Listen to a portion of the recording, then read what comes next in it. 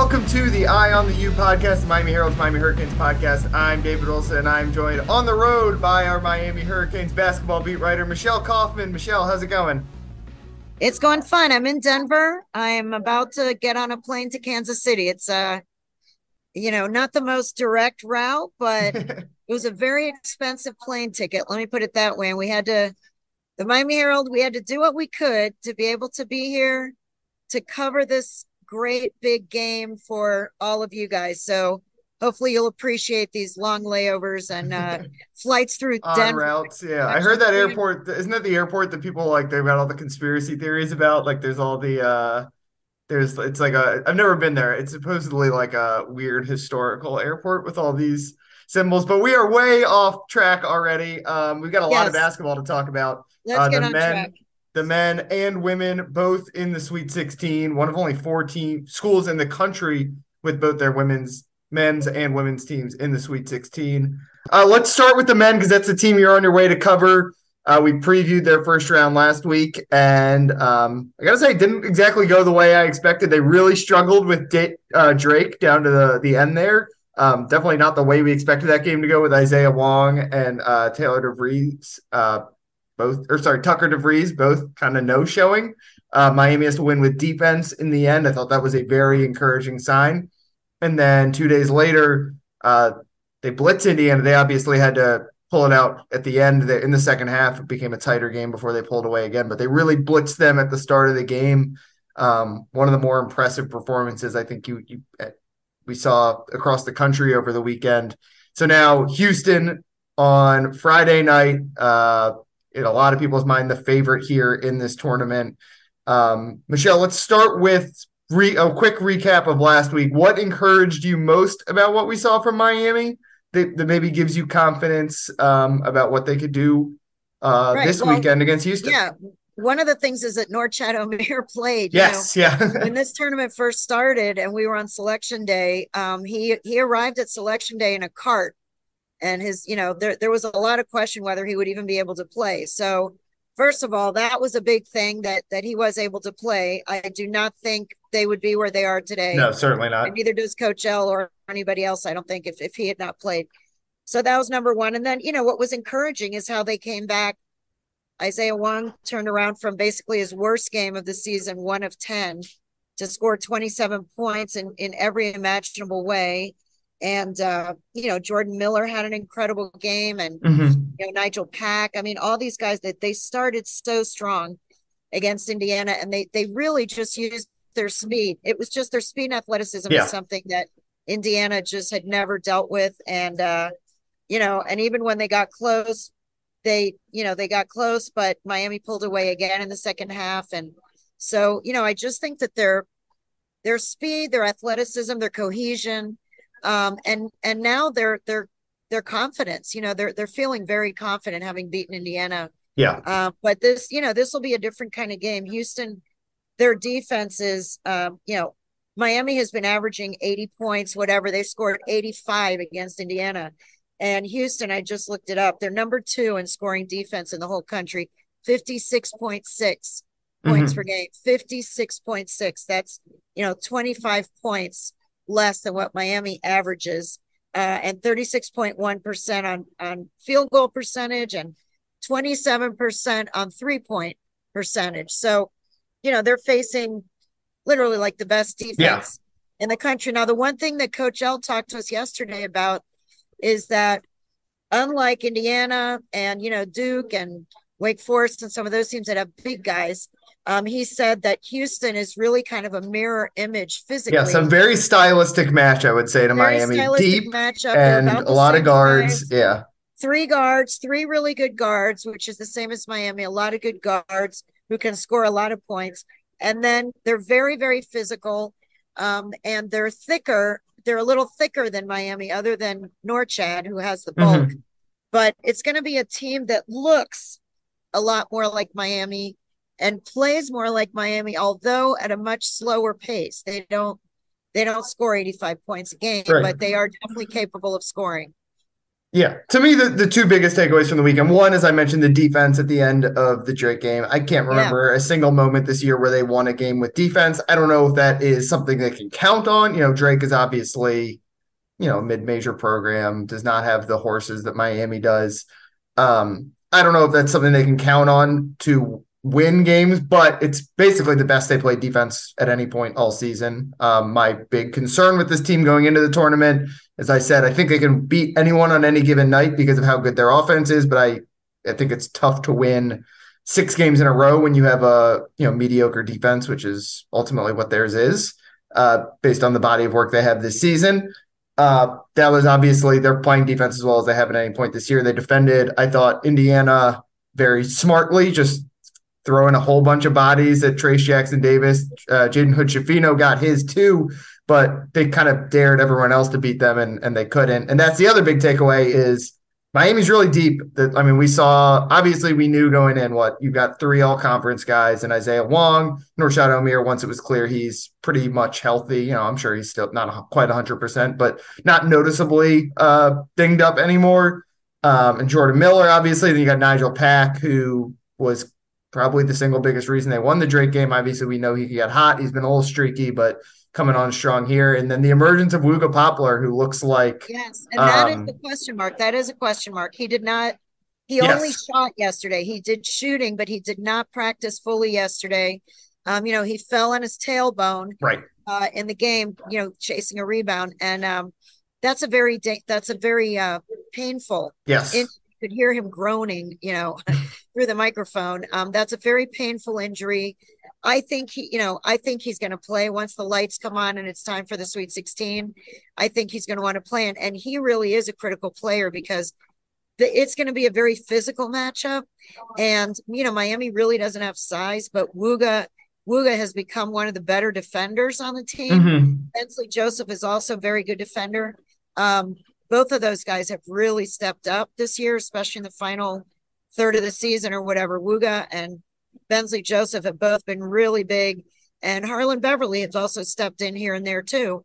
So the team is much deeper than it's been, but Wooga's availability is going to be very key to this game. Yeah, you just touched down. So so you're not at practice today in Kansas City, but there was a report there that he was taking part in practice, I guess. So obviously a good sign. Like you said, he just shot Wednesday. Technically, this is his first full practice of the week. Obviously, also Miami's last real practice of the week. I'm sure they'll shoot around tomorrow morning or Friday morning before the game, but definitely a positive development. And yeah, he's blossomed. Like he's going to be the guy next year. It sure seems like. Obviously Isaiah Wong is going to be gone. I guess Nigel Pack could be back, but that's going to be in the way that it's kind of a lot of ways Wong and Pack driving the offense this year. It sure seems like it's going to be Wooga and Pack next year, with obviously Norchad as the big man again. Like it's a huge development, not just like I said for next year, but this year they go 5. Like their entire starting lineup is a threat offensively right now, and that is there's not a whole lot of teams in college basketball that can say that. That was the biggest difference I think with Indiana, who probably had the Trayce Jackson-Davis. Obviously Isaiah Wong was incredible, but Trayce Jackson-Davis at first team All-American, was maybe the second best player in the country this year behind Zach Edey. But the difference was Miami could go 5 deep and Indiana couldn't. It'll be a different test against Houston, who is, we mentioned, maybe the deepest team in the country, this side of Alabama. So it's a really fun match of styles. But again, Miami, their offense is so good. They've got so many different guys, right? Like Wong no-shows on Friday night to the point where he's not even in the lineup at the end of the game for long stretches of crunch time. And then 2 days later, he's the best player on the floor. So that's the luxury that Miami has right now. Yeah, one thing that Coach L also pointed out yesterday is that their round of 32 games were their first game, but in both tournaments last year and this year were similar. Yes. In that they beat Auburn. He said that the round of 32 game, yes. Round of 32, they kind of blitzed a team that was favored. Yeah. What he was saying is how they got into the Sweet 16 was very similar both years. They both years they had to play at Auburn. They had to play a team that had two NBA players, Yes. big guys, and they ended up using their speed and athleticism to slow them down, and they beat them by 18 points to get into the Sweet 16. This year, they also had, they had Trace Jackson Davis. They had, size. They ended up using their speed and athleticism to play better against a slow Indiana team, and they won by 16 points. So it's very, very similar, those two games. He said the difference is last year when they got into the Sweet 16, their opponent was an 11th seed, Iowa State. And this year, their opponent is a number 1 seed. Yeah, they've set it up because they faced Kansas, obviously, in the Elite Eight. So it's like they're getting that matchup around ahead of time. Right. He said then they faced Kansas, and, while they were ahead at halftime, they ended up losing to the number 1 seed, and that was the end of their run.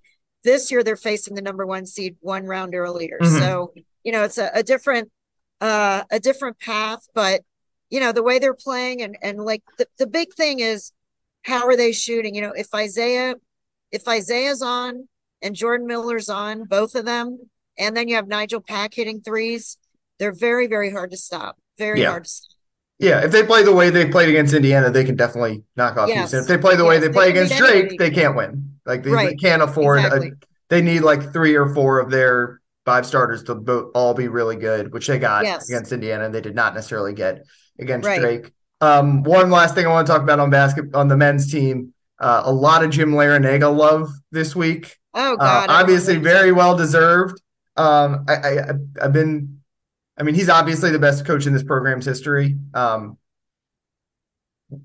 You've been in South Florida sports for a long time. Is he I've been thinking, is he on that Mount Rushmore of guys? Obviously a Final Four run, I think, would solidify that. But like I said, you've been around a lot of coaches down here.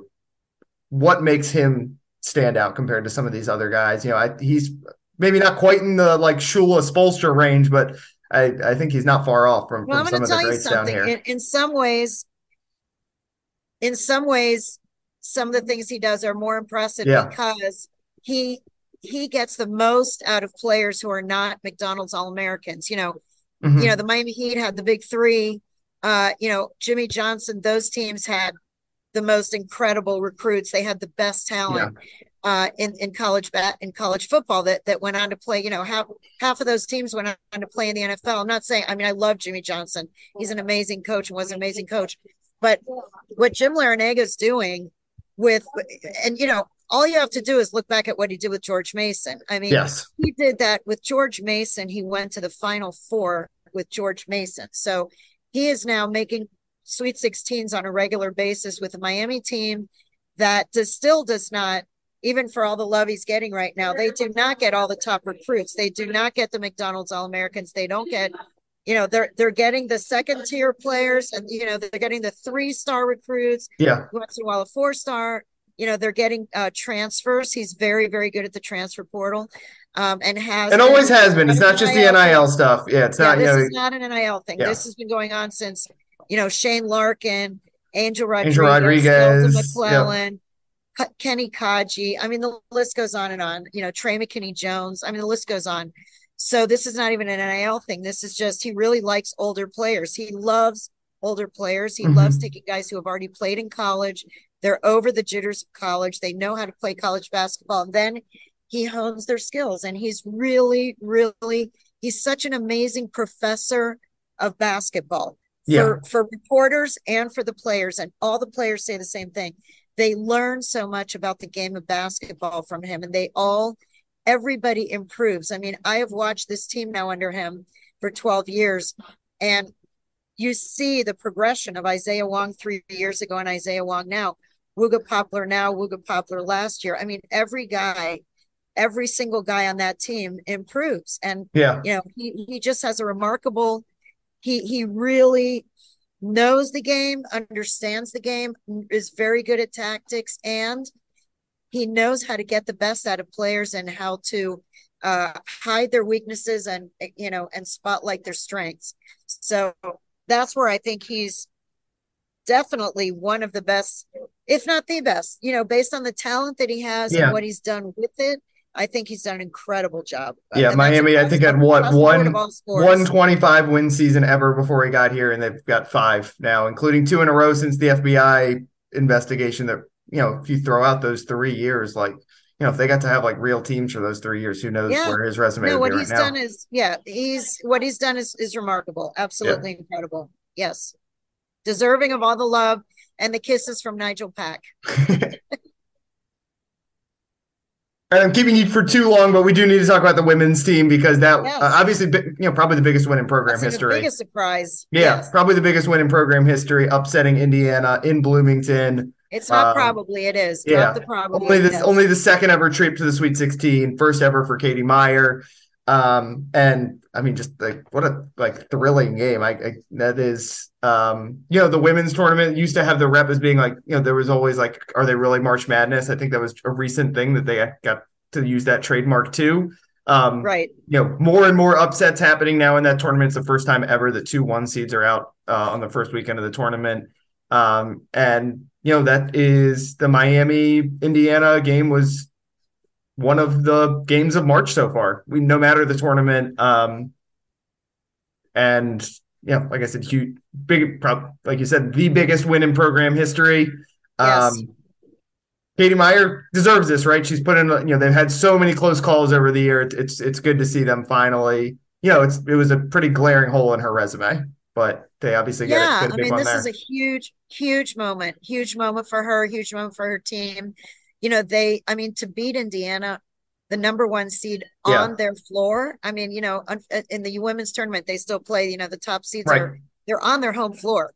That entire arena, that was like 15,000 people and, 14,000 and, 14,000. 999 were rooting for Indiana, and the one was Reggie Wayne. There may have been 25 people rooting for Miami. Including Reggie Wayne, who was in the building. Yeah. But, I saw Reggie Wayne. But, that was an unbelievable, just an unbelievable upset in the way they did it. And the fact that Indiana came back in that game, and it looked like, there were, I think 3 times they tied it up in the last 3 minutes. Like, yes. That's a team that usually the lower seconds. Usually like the inferior team, quote unquote, folds in that, especially in the women's tournaments where you get to play, you're playing a road game. But Destiny Harden, I think, epitomized it all. She goes 1 for 4 on free throws in the last minute there, but they go right to her and wins the effing game. Yeah, she's amazing. She was the clutch player, against Louisville last year, So when she steps up, the thing is, when she plays well, she is just so brave and so courageous, and she's a clutch player. She can be a really clutch player. And, Haley Cavender showed that she's much more, that the fans were chanting stick to TikTok. When she was shooting her free throws, and she made her free throws and turned around and did that girl has, that woman has, ice in her veins. She's a killer. She's hit a huge 3 down the stretch. To put Miami back up 5. She is very, very competitive. She's a killer. And then Lola Pendande had an amazing game too. She had a really good game that game. And they all came together and they believed in themselves, and it was a great thing because this team, the season started on the eve of their first game of the season.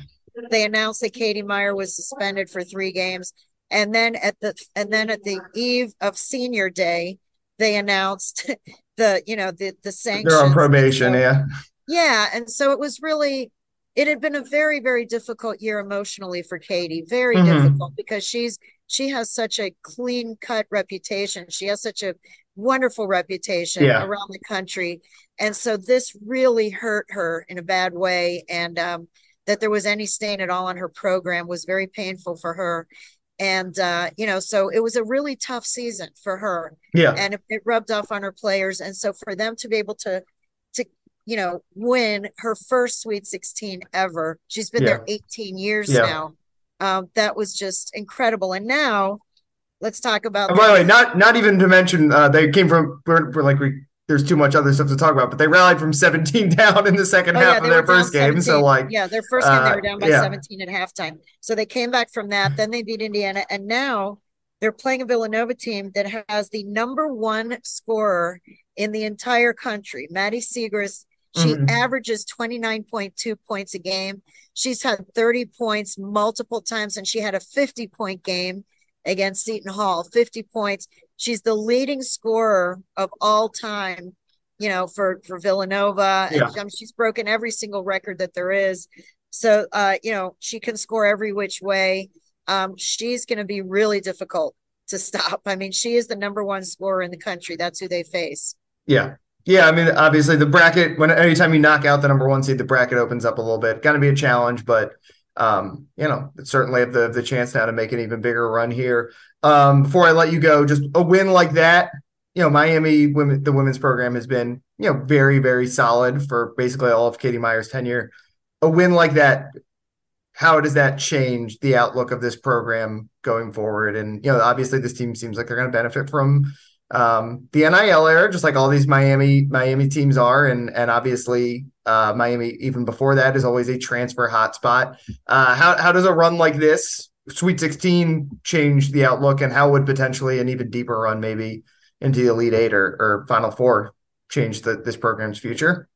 You're talking about for the men or the women? For the women. For the women. Yeah. For the women, I mean, it is the one thing that was missing. It was really missing. It was glaring, as much as everybody loves Katie and we all love her, she's amazing. But, there was the other year that I think they could have made a run like this. She and the team suspended Bebe Williams, Raquana Williams. That was the team with Shanice Johnson and Bebe Williams were two of the best players in the country, both played in the WNBA. Shanice is now an assistant on this team. So I actually congratulated her yesterday because she's finally getting to get her chance at the Sweet 16 that she really deserved before. But this is the one thing that was really missing from Katie's resume. And now she can say that she's got a Sweet 16. And, I think that it will definitely help recruiting. The attention that the team has gotten this year from the media, partly because of the Cavender twins, let's face it. Yeah. They have 4 million TikTok followers. They're getting a lot of attention. So people are watching their games. They're getting a lot of attention from the media. They're getting a lot of attention from fans. And I definitely think they're going to get a bump in recruiting. Absolutely. Yeah.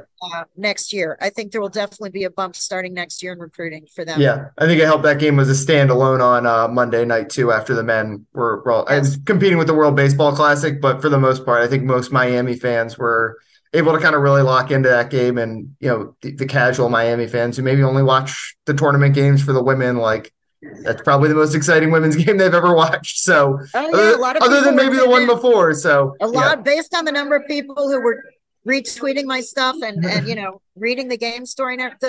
A lot of people were watching that game. Yeah, so that's a big moment for the program. All right, Michelle, absolutely. I will let you get going. You got to finish up writing before you catch a flight to Kansas City. You can follow Michelle on Twitter at Koff Sports. She's got your coverage from Kansas City this weekend. Hopefully a long weekend there out in the Midwest or the Great Plains. I don't know what they consider themselves.